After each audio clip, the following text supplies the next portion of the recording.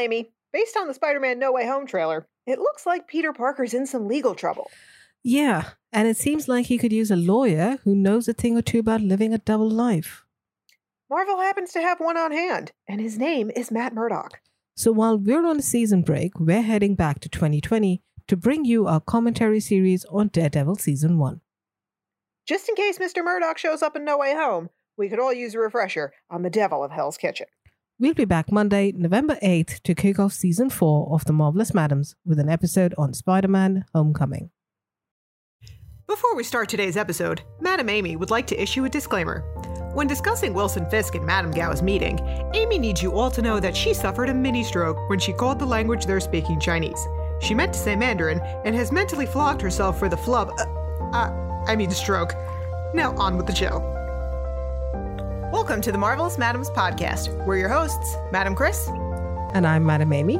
We are burdened with the glorious purpose of talking all things Marvel. Madams, assemble.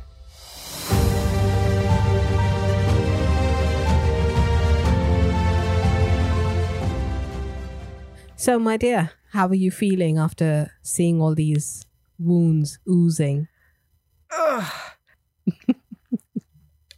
I'm just trying not to think about the various strains of infection that must be crawling through Matt's body. Especially because over the weekend, because I am a horror masochist, I watched The Haunting of Bly Manor. And spoiler alert about this, anybody. But yeah, there's a scene when it's like back in the 1600s. La la la la la. And one of the characters is super sick. And it's the 1600s, so of course it's bring the leeches. And she's in bed just fucking covered in leeches. I just can't. I can't with the blood and the germs. I can't. Okay. So yeah, that is the one problem I have with this episode, is that there is no discussion of antibiotics for Matt. There's just massive amounts of stitching. He looks like Frankenstein's fucking monster when this show opens. And he still continues to look like that. Yeah. Through the episode. Yeah. Yeah. And once again, Charlie Cox does an amazing job just being injured in this episode. It's becoming quite normal for him, but still. Mm. And you know what I thought was really interesting? When Matt wakes up and he looks at himself and looks at Foggy, he's like, "You stitched me up?" It's like, oh, damn, I'm in trouble. Yeah, really, Matt? You've known him for how long? At what point did he develop any kind of medical skills whatsoever? Well, to be fair, he is in a lot of pain and disoriented. Yeah, that's true. But, I mean, what's more likely, Matt? That Foggy somehow became a nurse overnight, or that you freaked out when he tried to get you to the hospital and had him call Claire? Well, like he said, he doesn't remember any of that. Yeah, if Foggy thinks conveniently. The tension in this episode is off the charts. Yeah, it is. It's a very difficult episode to deal with, but at the same time, very needed. Absolutely. This was inevitable. It was, yes. I was honestly surprised that they did it so soon. I think they had to. Why? Because you can only hide a secret this big given what Matt's doing for so long. Okay, you're talking from a story perspective, which, first off, Matt held on to the secret for a very, very long time. That's my point. He was probably past due with it. He was crime fighting on borrowed time. I meant from a television show perspective. Something like this is usually kept on as a secret for much longer to build the tension. The identity reveal, you mean? Yes. In this case, I think it's different because this is a 13-episode season. This isn't network television. Yeah, true. And I think they had plenty of content from the comics to mine for this show. Yeah, that's true. And it also goes to show that they are confident enough in themselves to know that they don't need this tension, this particular tension, to keep the viewers coming back. Right. If anything, we needed a release valve. Yeah, that's true. But there isn't much in this episode that gives us a breather. It's just so heavy. I wanted this for Foggy, though. I so badly wanted this for him because he has a right to know. Like, I knew it was going to hurt him, but at the same time, like, don't you realize, Matt, if you want to take Fisk down, you need their help, and they're already in it anyway. The truth has to come out. Yeah, I agree. It does. But I kind of feel really bad for Foggy. Of course. And what gets me is with Matt this entire episode, there were a number of moments where I literally said out loud on my couch, how did you think this was going to go? He didn't think it was going to go anyway because he was trying to hide it forever. I know, but that's my point. Like, that was never going to be feasible. It just wasn't. Well, in his mind, he probably thought it was. People have the capability of hiding, of fooling themselves immensely. Oh, they certainly do. And Foggy's first question for the man he considered his best friend is perfectly plausible and understandable. Are you even really blind? Yeah, completely understandable. Yeah. Because his entire impression, his entire friendship has been shattered. Yeah. His trust is completely gone. Yeah, he has every right to be both furious and incredibly hurt. And he goes back and forth between the two of being either more angry or more hurt. Yeah, and that's incredibly human and very well done. Yeah, Eldon Henson, props to him. He does a fantastic job in this episode. We haven't talked about him much as an actor, but he really shines in this episode. Yeah, he does. So as he asks Matt this, we get our first flashback to college. Mm-hmm. Oh, this wig. This wig needs its own IMDb credit in this episode. At least they put a cover on it, like a cap or a hat or something like that, to make it seem a little less wiggy. Yes, and of course we are talking about Foggy and this blonde monstrosity on his head. Yeah. Which that was their way of making Eldon Henson look younger. For Charlie Cox, they were just like, hey, shave like 3 times a day. That should do the trick. Yeah.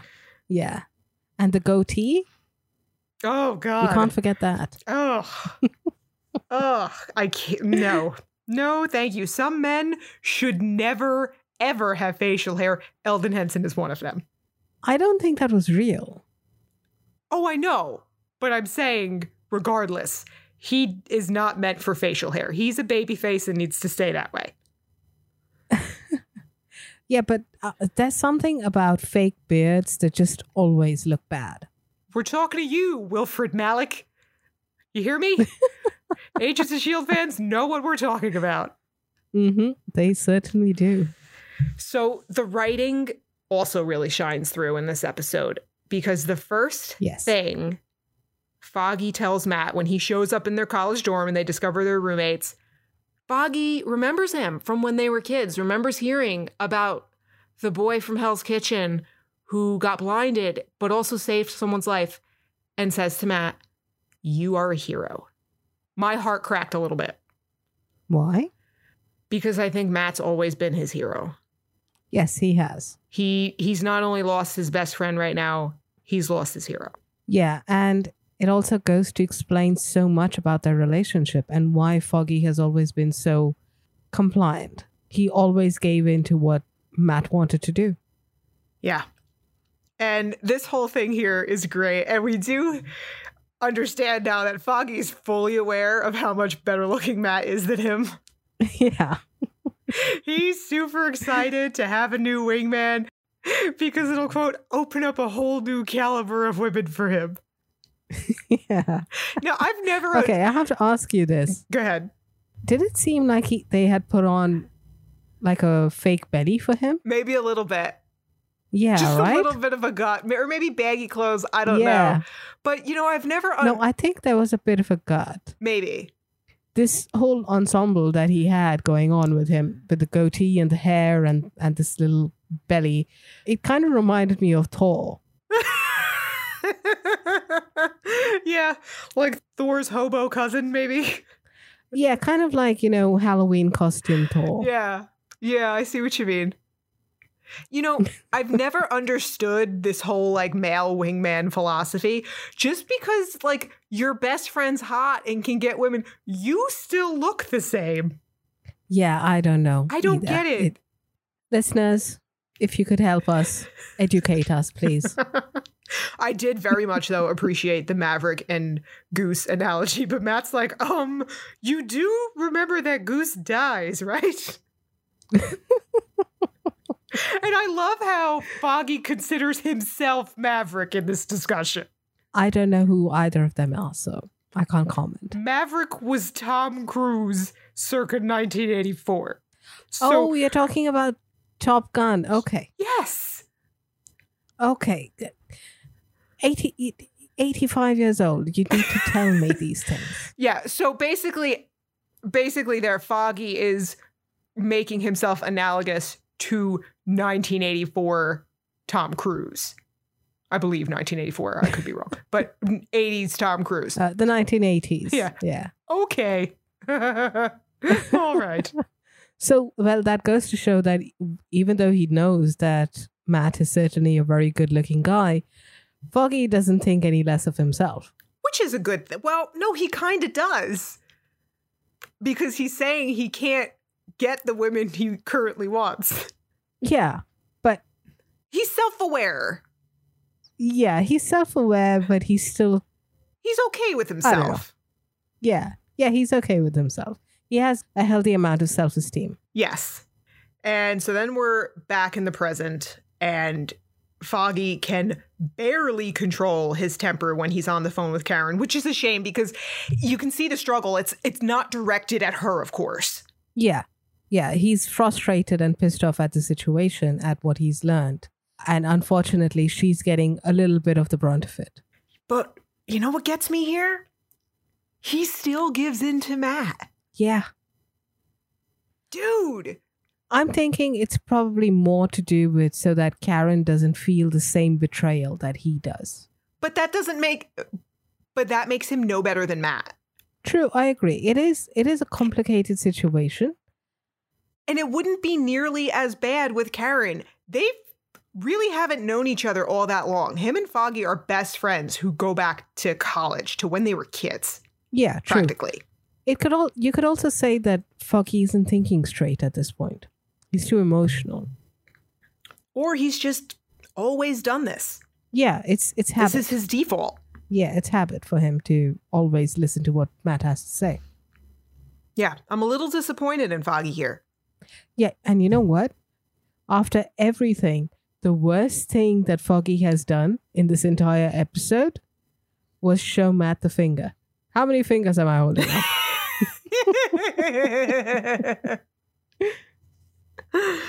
Like, at least punch him.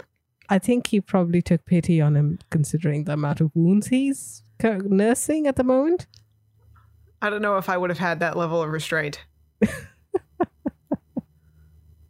So while those two are having their little family counseling session here, Fisk has another meeting. Mm-hmm. He has a meeting with Madame Gao. Yes. Now, I asked you a question yesterday. This is something I was unsure about in this scene. Mm-hmm. And you very quickly informed me that, no, Vincent D'Onofrio is not doing a good job speaking Chinese. Yeah, I think what I said was his accent is atrocious. Yes. Yeah, the way he was speaking. Like, I don't know. I don't know if somebody's speaking Chinese well or not. I can tell you if somebody's speaking Spanish well or not, but that's about it.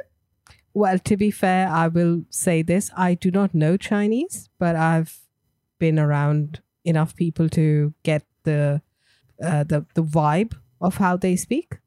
His accent is terrible. He's inflecting on the wrong words.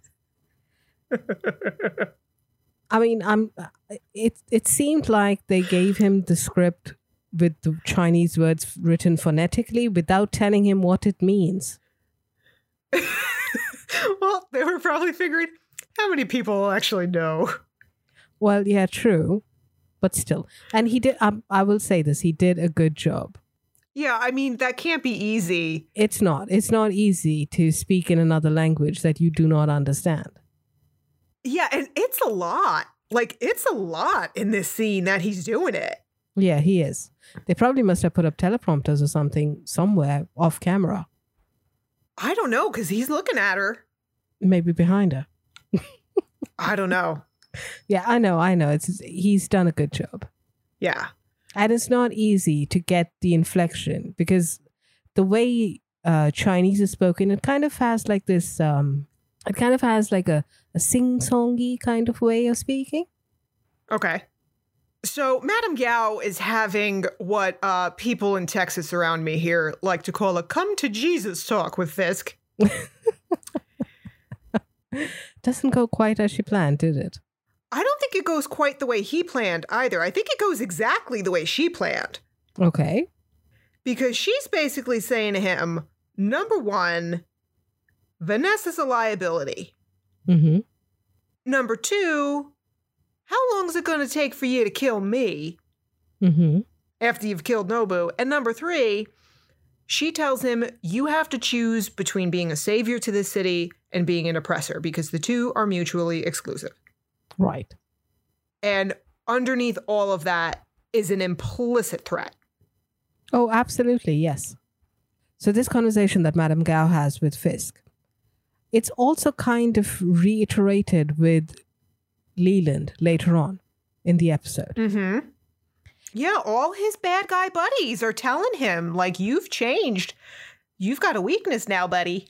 Yeah, and this has me thinking, all this time, even though we know Fisk is the man behind everything that's happening, he's done what he needed to do via these people, through Madame Gao's team, the Russians, Nobu, and Leland has been handling his money. Right? Mm-hmm. And in the previous episodes, we've seen that Fisk has always been deferential towards Nobu and Madame Gao. Not so much to the Russians, but definitely to these two.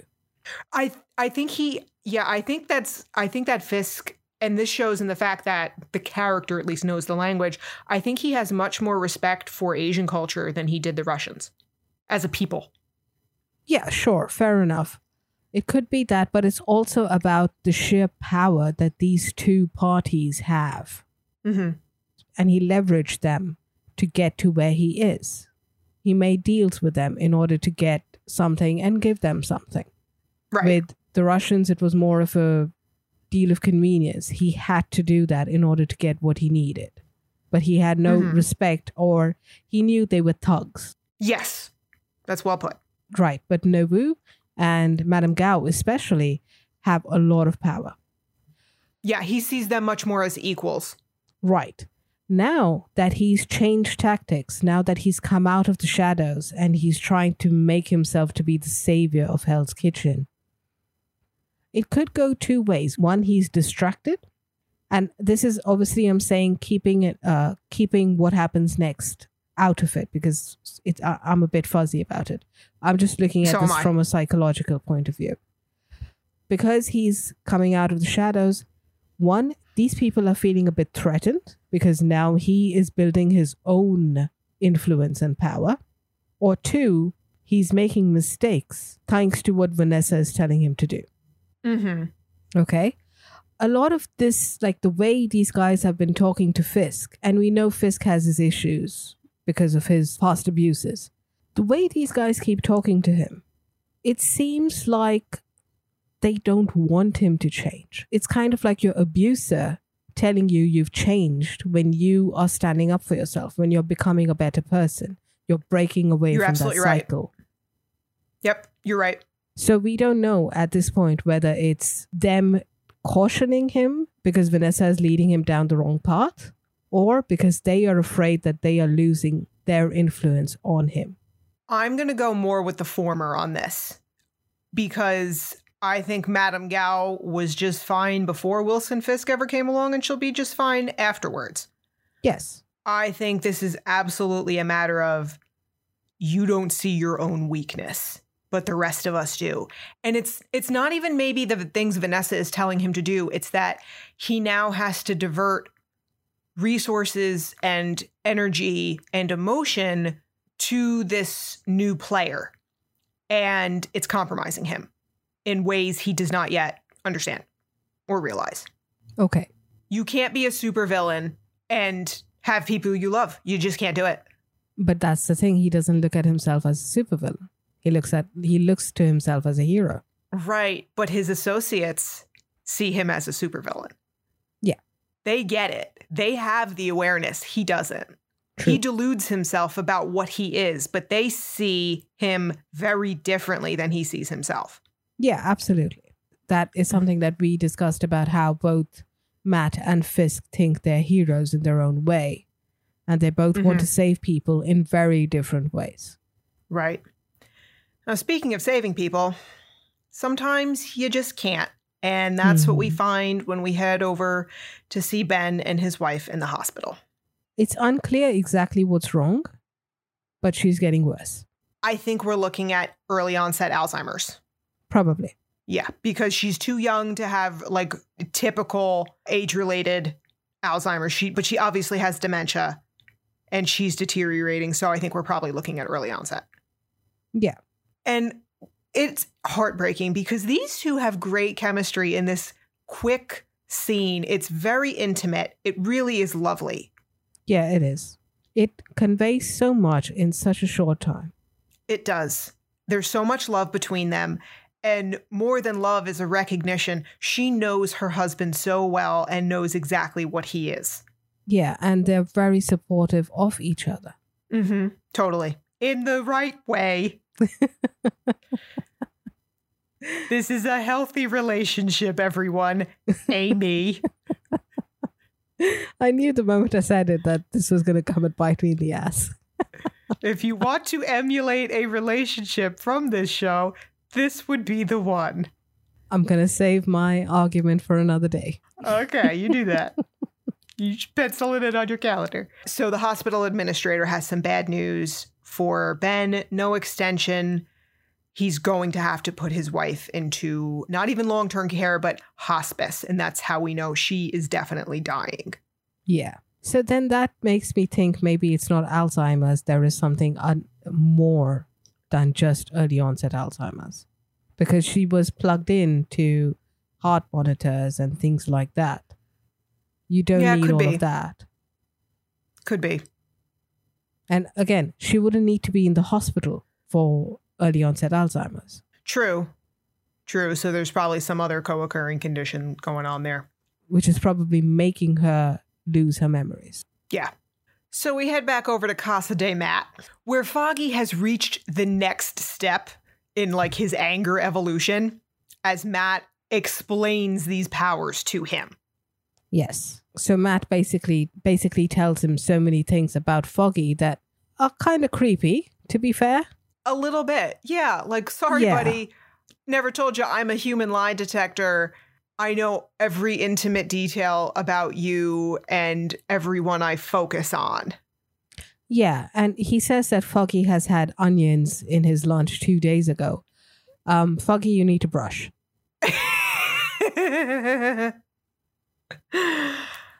I totally understand where Foggy's coming from when he says this is a complete and utter violation.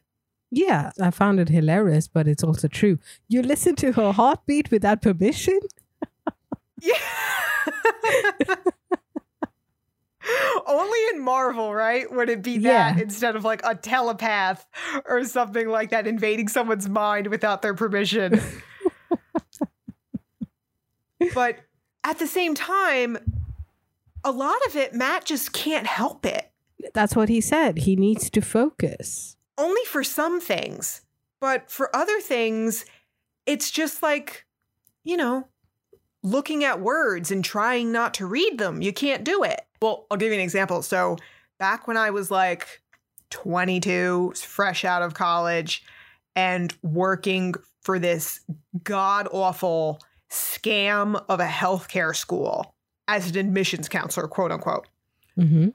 And one night I was the one working late and my office door was open and the office door of the director was also open. It was just on the other side of a larger open space. And he was talking to our like financial aid lady. And I heard him because this is New Jersey, people. You can hear someone easily on the other side of a large open space. So I very clearly heard it when the director said to this woman, I am going to slap you in the face if you don't stop. Holy shit. So when I was called up to his office the next day after I reported this incident to my supervisor and he questioned me, he asked me why I was eavesdropping on his conversation. And I looked at him and said, I wasn't. My door was open and I have ears. I'm not even kidding. That's exactly what I said 5 minutes before I packed up a box and left. So were you fired or you quit? I quit. Okay. I quit real fast. So Matt has super ears and other super senses. So he can only control it so much. But yeah, Foggy also has a point because he does get invasive. Yeah, he does. But at the same time, I would think knowing somebody's truly guilty or truly innocent would really come in handy as a lawyer. Well, yeah. And of course, like we've kind of made fun of before about the whole blood in the air and the feeling of the bones cracking and all of that. I mean, it sure helps with the medical bills. This is true. But it is, again, invasive. You wouldn't want someone to hear or know certain, private things. Like if I had onion for dinner, Matt shouldn't be able to tell me that after 2 or 3 days. But that's, of course, my fault because I should be brushing. But this brings up another point, is that this is also a rough life to have because he can't want all of this. And we're going to come to this part later on, but the things he can't turn off or tune out, that's got to be rough. Yeah. Yeah, absolutely.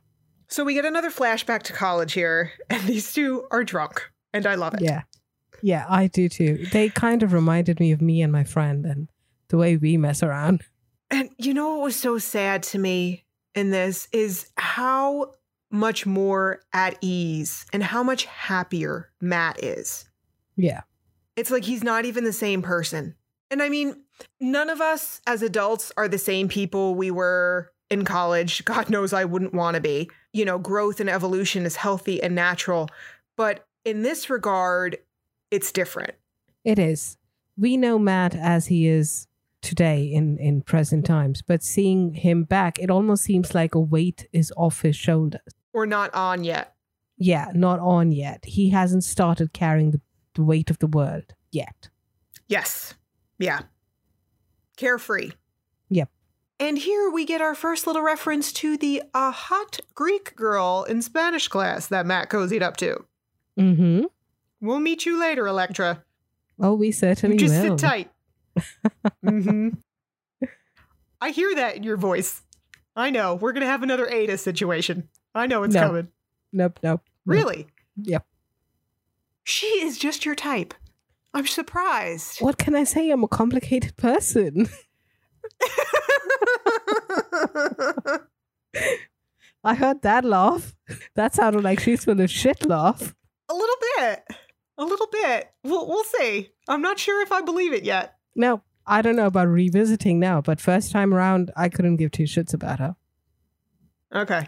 Neither could I.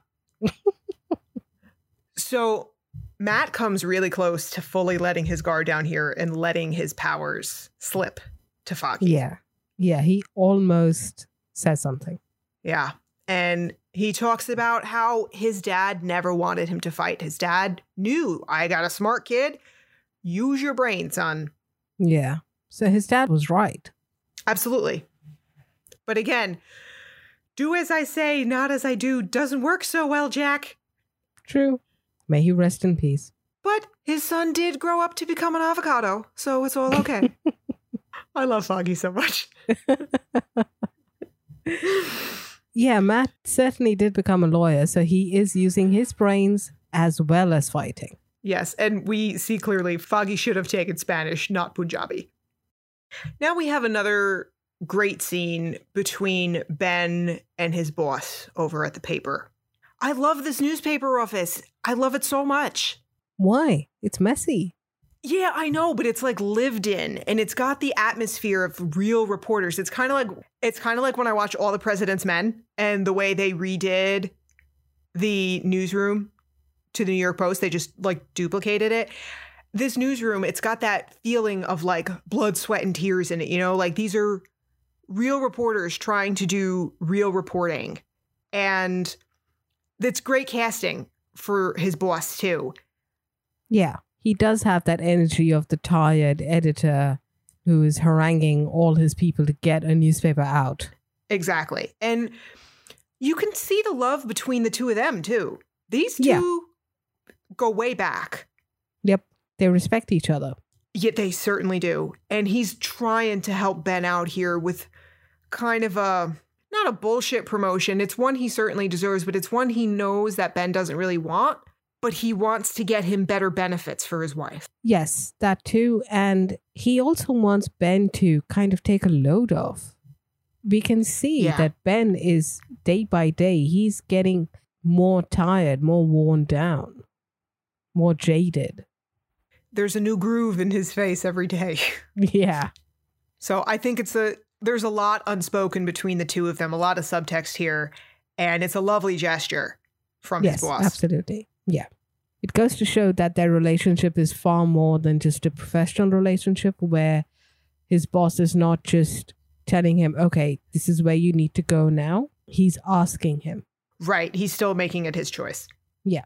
So speaking of choices, Foggy and Matt are still choosing to keep poor Karen in the dark. So she is over at the office getting the shit scared out of her. Yeah. That Converse box, it kind of freaked me out too for a moment. Me too. And you know what, Ben? You can't go skulking around in the shadows, dude. When I saw that box, do you know what the first thing that went through my head? Bomb. What's in the box? What's in the box? What's in the box? I was half expecting Brad Pitt to walk into that room. I thought bomb or some like scary thing. A message from Fisk. I was thinking maybe a dead rat. Oh, you'd certainly enjoy that, wouldn't you? Well, they're probably already in the walls, so... Yeah, so it's not a big deal. Rat funeral. So what's actually in the box is all of Ben's clippings, everything he's got or thinks he's got on Fisk. He's basically passing the torch here to Karen. Yeah, it's all his research. Yeah. I like what he says. He says it's an important thing, but it's not the most important thing. Yeah. For me. Right. He's putting his wife first. Yes. Which is good. Yes. Now, I didn't remember what comes next. I loved this episode so much because I was slowly remembering as it went. So at this point, I was like, where is she going to take him? This seems fishy. Why don't I trust Karen right now? She's scaring me a little bit. And we're going to find out in a few minutes. Yeah, we are. It almost seems like she's taking him for a ride to take him out. If she was anybody else, I would think she was going to murder him and dump his body in the river. Exactly. The way she was being so cagey. Yeah, cagey. That's the perfect word. Yes. All right. So it's time again for Fisk to meet with his bad guy buddies. And once again, I will say, I both love and hate Leland Owlsley. Yeah, they're both getting ready for their gala. It's like they're almost getting ready for a date together. Yes. You know, and they say women go to the bathroom together. Look at you two. Come on. So Owlsley is a bit concerned at the way in which Fisk dealt with Nobu. Yeah, he is perpetually concerned about everything. He is concerned if the wind is blowing in a different direction. But you know what? I'm going to say that's fair. Well, yeah, considering who he's dealing with and the lifestyle he's leading. Yeah, sure. And I just love what he says to Wesley here. I think you're unsettling half the time you see me lighting a match. You really understood him there at that point, didn't you? Yeah, and you know, you wouldn't want to have a match anywhere near Wesley because I would think that the slime trail he leaves is very flammable. And Owlsley just keeps getting a little more brazen with Fisk at every meeting. I actually gasped when he refers to Vanessa as that woman.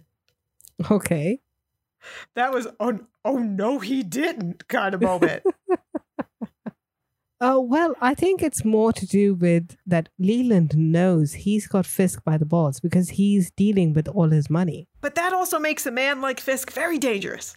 Yeah, true. He knows how dangerous he is, but Leland probably thinks that he's untouchable. Maybe. I mean, that's the only thing that explains it. Otherwise, it's like, dude, do you have a death wish? Yeah, it basically is that. He knows he's untouchable, and he's a public figure. True. So Fisk basically asks him, hey, can you try and smooth things over with Madame Gao? And Owlsley agrees. Yes. I love the way Owlsley agrees to this. He basically says, yeah, we are all in this together, right? What's left of us? Yeah. There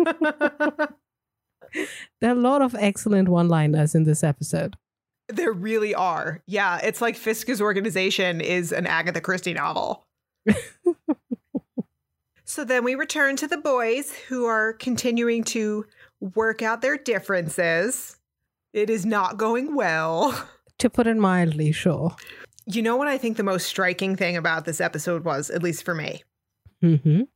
Prior to this, we rarely see Matt's eyes. Right, yeah. And in this episode, he never has the glasses on at all. Right. It's like he's naked. It reinforces that vulnerability, that change, the seeing him fully. Yeah, true. And speaking of that, I have to say he's done a good job playing blind, not making eye contact. It's very difficult. Yes. Yeah. It's like seeing words and not reading them. Right, yeah. Most people's natural instinct is to look someone in the eye if they're talking to them. Yes, and especially when you're speaking about something so intense. Right. Foggy does at least get a little bit of relief here when Matt swears to him that he's never killed anyone. He does, but he's still a bit unsure because he's still reeling from all the lies. How does he know that Matt's not lying to him now? That's true. And, you know, we have another level here we're going to call this the Foggy anger index. He moves up a level now because he remembers, oh, right, I'm a lawyer. Right. I am appalled by vigilante justice. Yeah. And he does confront Matt about, you were the one who kept telling us that we should do this by the law. We should try and get Fisk by the law. What happened to that? That's true. And so then we get a flashback, which gives us a little more background even on this. This isn't college. We flash back to when Matt and Foggy were interning at Landman and Zach, the law firm. Yes. And this basically shows us that the law firm is a law firm. They're soulless. They're trying to countersuit a sick man for damages who is basically trying to get some kind of compensation because he felt sick at his place of work. Right. And Matt knows this guy is telling the truth. He's listening to his heartbeat. Right. And he then convinces Foggy that this is not the kind of place we want to be working at. This is not the way we are supposed to be helping people. True.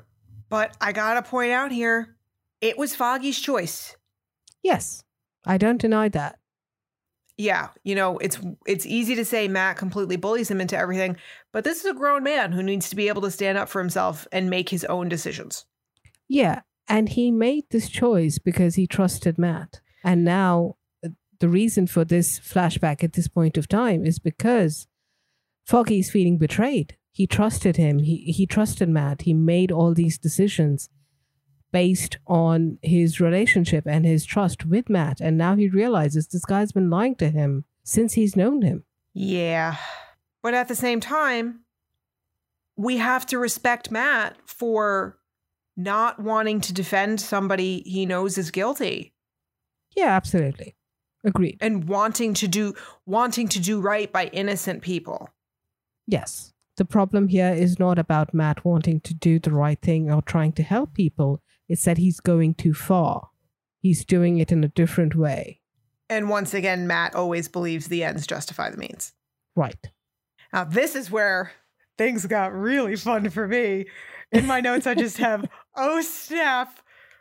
I remember now, Fisk's mom. Mm-hmm.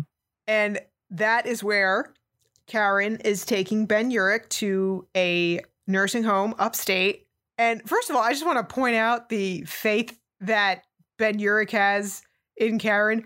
That's a long drive. Yeah. Yeah. That's a big chunk out of your day. Yeah. And he still continues, parks the car, and they get into this nursing home. The moment he sees this huge mansion, he just doesn't take the turn and get out right away. Yeah. Yeah. And she's still being real cagey about it. Yeah. When he's like, I can't afford this place. What do we do? And Yeah. she's like, come on. Just come on. I felt like she should be wearing like a newsboy cap and flipping a nickel during this episode. Will you just spit it out already? Yeah, she didn't want it. She wanted him to hear it from the horse's mouth. Yep. So we'll head up to Mrs. Vistain's room in just a minute. But first, we need to spend a little more time with the boys. Mm-hmm. Foggy is still having a very hard time wrapping his head around this. Yeah. And I mean, he's only had a few hours to kind of process it all. Yeah. And it seems like they're going in circles. Yeah. Well, until this point, when Matt opens up a little bit more about how he started doing all of this. And this is heartbreaking. How so? Well, because of the story Matt's telling, especially for me, like as somebody who was once a mandatory reporter for abuse at various times throughout my different jobs and whatnot, and knowing that children are suffering and not being able to do anything about it, it's rough. And even more so for Matt, this is one of those instances where it's like you can understand him wishing he didn't have these abilities. Like he just couldn't take it anymore. Yeah, that's true. And it also justifies the fact that he feels that the law sometimes just isn't enough. And you know what? He's right. Because this is all too common. So basically, Matt could hear at night a little girl being sexually abused by her father. Yeah. He tried to go the legal route. He reported it to social services, but the mother wouldn't believe it, wouldn't back the kid, and that is just all too often the case. True. Yeah. Unfortunately. So in his mind, he's thinking, not only I have to help this poor child, this poor helpless child like I was, but also what kind of person does it make me if I don't? Yeah, that's true. So after the legal way doesn't work, he goes after the father, stalks him, and beats the living shit out of him. Yeah, he beats him to an inch of his life. Yeah. And you know what? I wasn't sorry. I think he got off easy. Yeah, I wasn't sorry for him even for a second. But the problem here comes in not this particular story absolutely justified 100% what Matt did. Nobody can fault him for that. But what he started doing after that is that he didn't try the legal route. He just went his way. Yeah, that's because he liked it too much. Exactly. And that's what Foggy brings up, that you had to keep training. You were preparing for this, even though you say you didn't want to, and you hadn't for so long, but you still kept training. You don't remember these kind of things that you had learned as a kid and just one day be able to recall it and go become a ninja. Yeah. In that moment, Matt both scared himself and freed himself. Yeah. He gave himself permission with this guy to unleash the beast he'd been dying to unleash for years. Right. And that's when Foggy says that maybe this whole thing is just an excuse to hit someone. Maybe you just can't stop yourself. Yeah. And he does admit it, that he doesn't want to stop. Exactly. Now, there is one other thing we have to point out. And frankly, partner, I am shocked and disappointed that you have not said it first. Okay.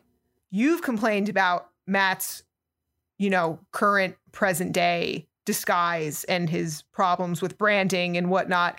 Can we talk about his first one?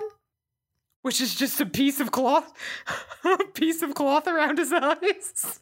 Yeah, I decided to give it a pass because he has learned since then. Not much, but he certainly has. True, but how risky was that? Like, you look like a cartoon. That doesn't work. Well, he did kind of beat that guy to an inch of his life. If he told them that there was this dude with a mask on his eyes, they'd just laugh at him. I don't know, because they'd still see he was beaten to a bloody pulp, so somebody had to do it. Yeah, they'd probably think the guy was hallucinating or he was remembering wrong. Still, what if a witness had seen him? What if something went wrong? Come on, Matt, at least a ski mask, dude. Yeah, true. I agree. And let's not forget, after he finished beating him senseless, he was walking around with bloody knuckles. Yeah. That's more of a warning sign than anything else. Forget about the bloody piece of cloth on his eyes. Yes, you're right. So we head back upstate with Karen and Ben, who are now having a nice little conversation with Mrs. Vistain, a.k.a. Mrs. Fisk. Yes. And we find out her sweet little Wilson visits her every weekend. That he does. He's a good boy. I purposely said it just to rile you up. I know you did. I know exactly what you're doing.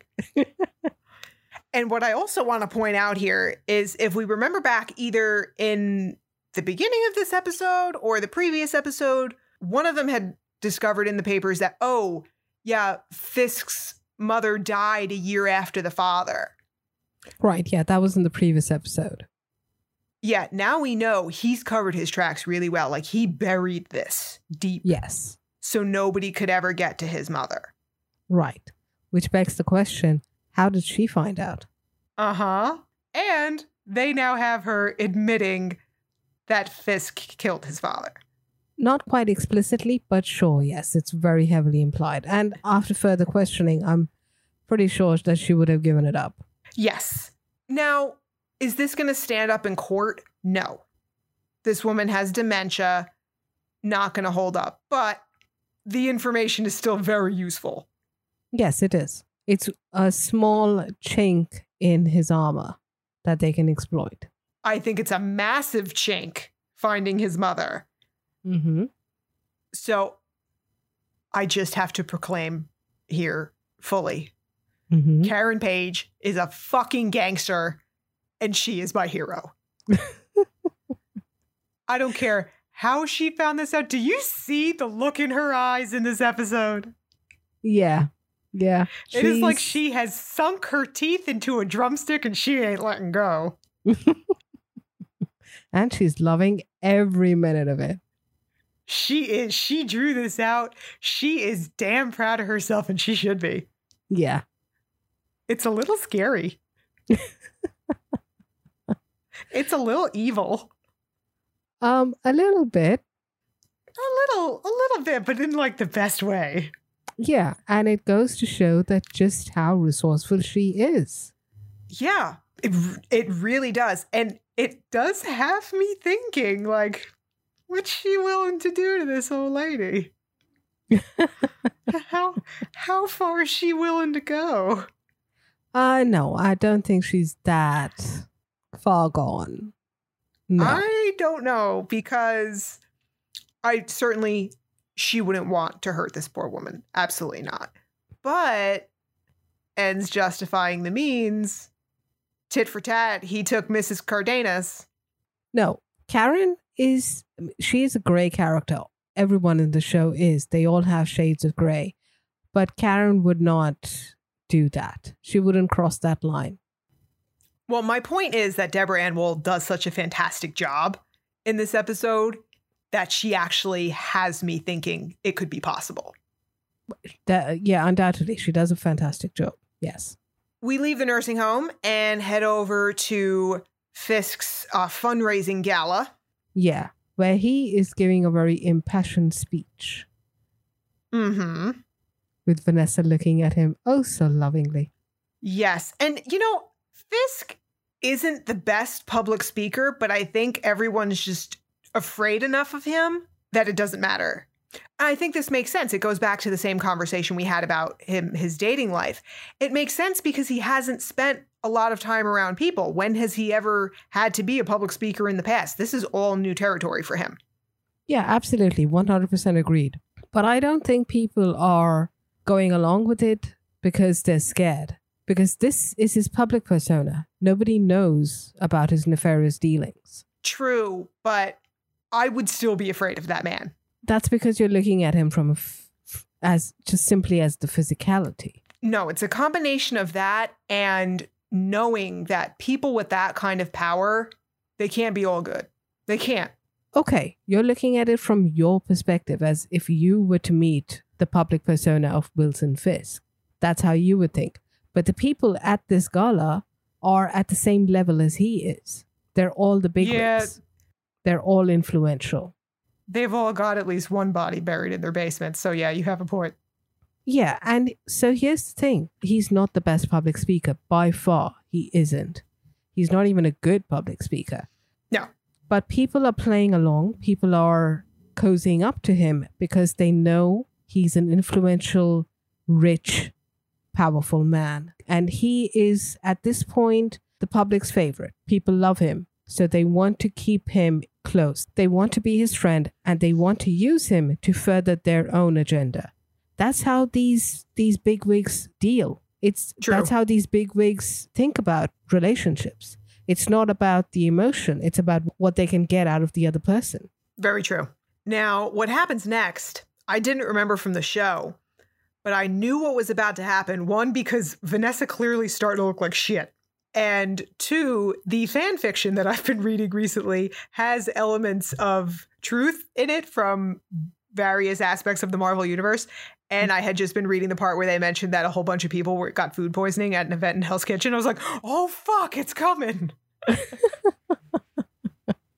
Vanessa's going down. Mm-hmm. And she does. Yes, she does. I'm assuming it was the champagne. Yes, it was. So we know at this point, somebody else has a death wish too. Yeah, absolutely. We don't know who. We don't know how. We don't know who was the target. Well, I don't think any one person was the target. I think the event was the target, which means overall Fisk is the target. Probably. That kind of thing, you have no idea who it's going to hit. Yeah. And the randomness of it is what helps create even more chaos. Mm-hmm. So Vanessa goes down like a sack of potatoes, and we head back over to Matt's apartment. Yes. So while Vanessa was oozing this white foam, Matt's wounds are oozing. Can you stop saying ooze? Stop it. You're doing it on purpose. Yes, I am. It's so much fun to freak you out. You're the worst. It's what friends do. Mm-hmm. You know what else friends do? What? They give each other truth bombs. And that is exactly what Foggy is doing. But that is true. As he says, hey, Maddie, guess who you sound like? Fisk. Exactly. And Foggy also points out something else here that I hadn't even thought of. He tells Matt, hey, asshole, if you got caught doing this, do you think for a second the cops would believe that Karen and I didn't know and weren't complicit in this? Yeah, that's true. He has a good point. And that's the lawyer in him. Right, yeah. I hadn't even given that a thought, but he's totally right. Yeah, absolutely. And Matt should have thought of this as well. Yes. Which is probably why he was keeping them in the dark. Maybe. I don't know. We get one last flashback showing just how much Foggy trusted Matt with everything, with his career, his life, his business, his livelihood, all of it. Yeah, everything. Yeah. And Matt was at that point lying to him about tripping and falling. Yeah. So the last thing we see is Foggy throwing their brand new sign in the trash, packing up his stuff, and leaving Nelson and Murdoch. Yeah. So I have a question for you at the end of this episode. Okay. Which of them, Foggy and Matt, do you think is the better man? That's a very complicated question. It really is. I feel like I could write a dissertation on that question. I can put it on my shelf next to the dissertation I wrote about the Agents of S.H.I.E.L.D. finale. Well, you can certainly write this dissertation and put it in our newsletter. At which point, everyone will unsubscribe. Yes, I do feel bad for all our subscribers, but this is the price you pay for us. We must pay for printing costs. Yes, of course. Yeah, it's a very layered question. It is. And it's one that I can't answer yet. You know what? I can't either. I see both sides of it.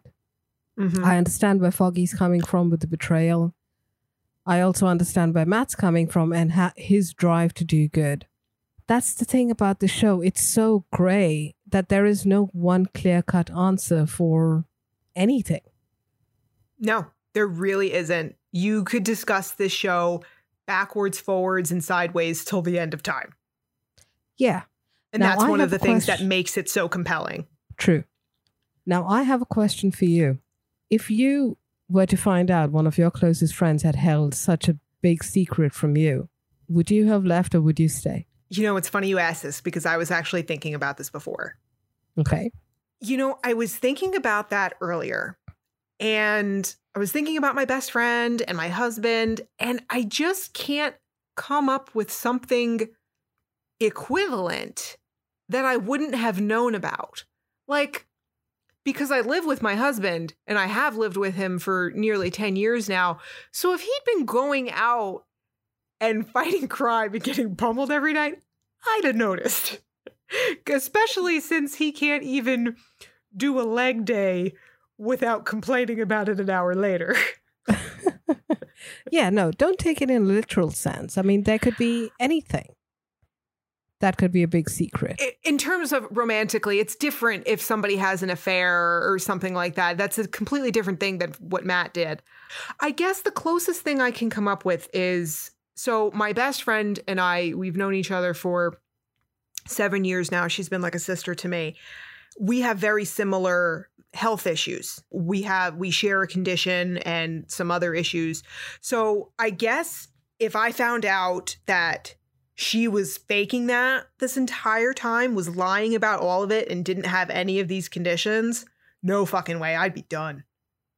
Okay. I would feel so incredibly angry, and I would also feel stupid and humiliated and like used. Yeah, I'd walk away. That's I think the crux of it. Yeah, I'd walk away. But I also don't have a business with her. Mm-hmm. But I think if I did, it would make it even worse. Yeah, absolutely. So yeah, if like say we had a business together coaching people with chronic illness or working on nutritional stuff, because we both have kind of backgrounds in that, and I found out she was basically like the Rachel Dolezal of chronic illness, yeah, I'd be done. Okay, so now that brings the question to you and me. We have a business together. We obviously we don't know each other for that long, but if you found out I had some big bad secret, then what? Well, I already think you're a serial killer, so I already know there are bodies somewhere piling up. Mm-hmm. I honestly can't think of anything between the two of us, because even if, let's say, I found out you were lying to me that you were secretly married to like some billionaire, that's just a good thing. Like, yeah, I wish, right? Yeah. I got nothing. Okay. So, dear listeners, if you have any deep, dark secrets you would like to share with us, you can find us on Twitter or Instagram at Marvel Madams. No, we just want to make it clear, the seal of confession does not apply to podcasters. So thank you to all you madams for joining us today. I'm Madam Chris. And I'm Madam Amy. Join us next week for Season 1, Episode 11 of Daredevil. If you enjoy listening to us and you'd like an exclusive episode about how we met and started the podcast, our origin story as it were, join our email list and we'll send you the link. And we promise no dissertation. Sign up on our website, themarvelousmadams.com, where Infinity Stones are a girl's best friend.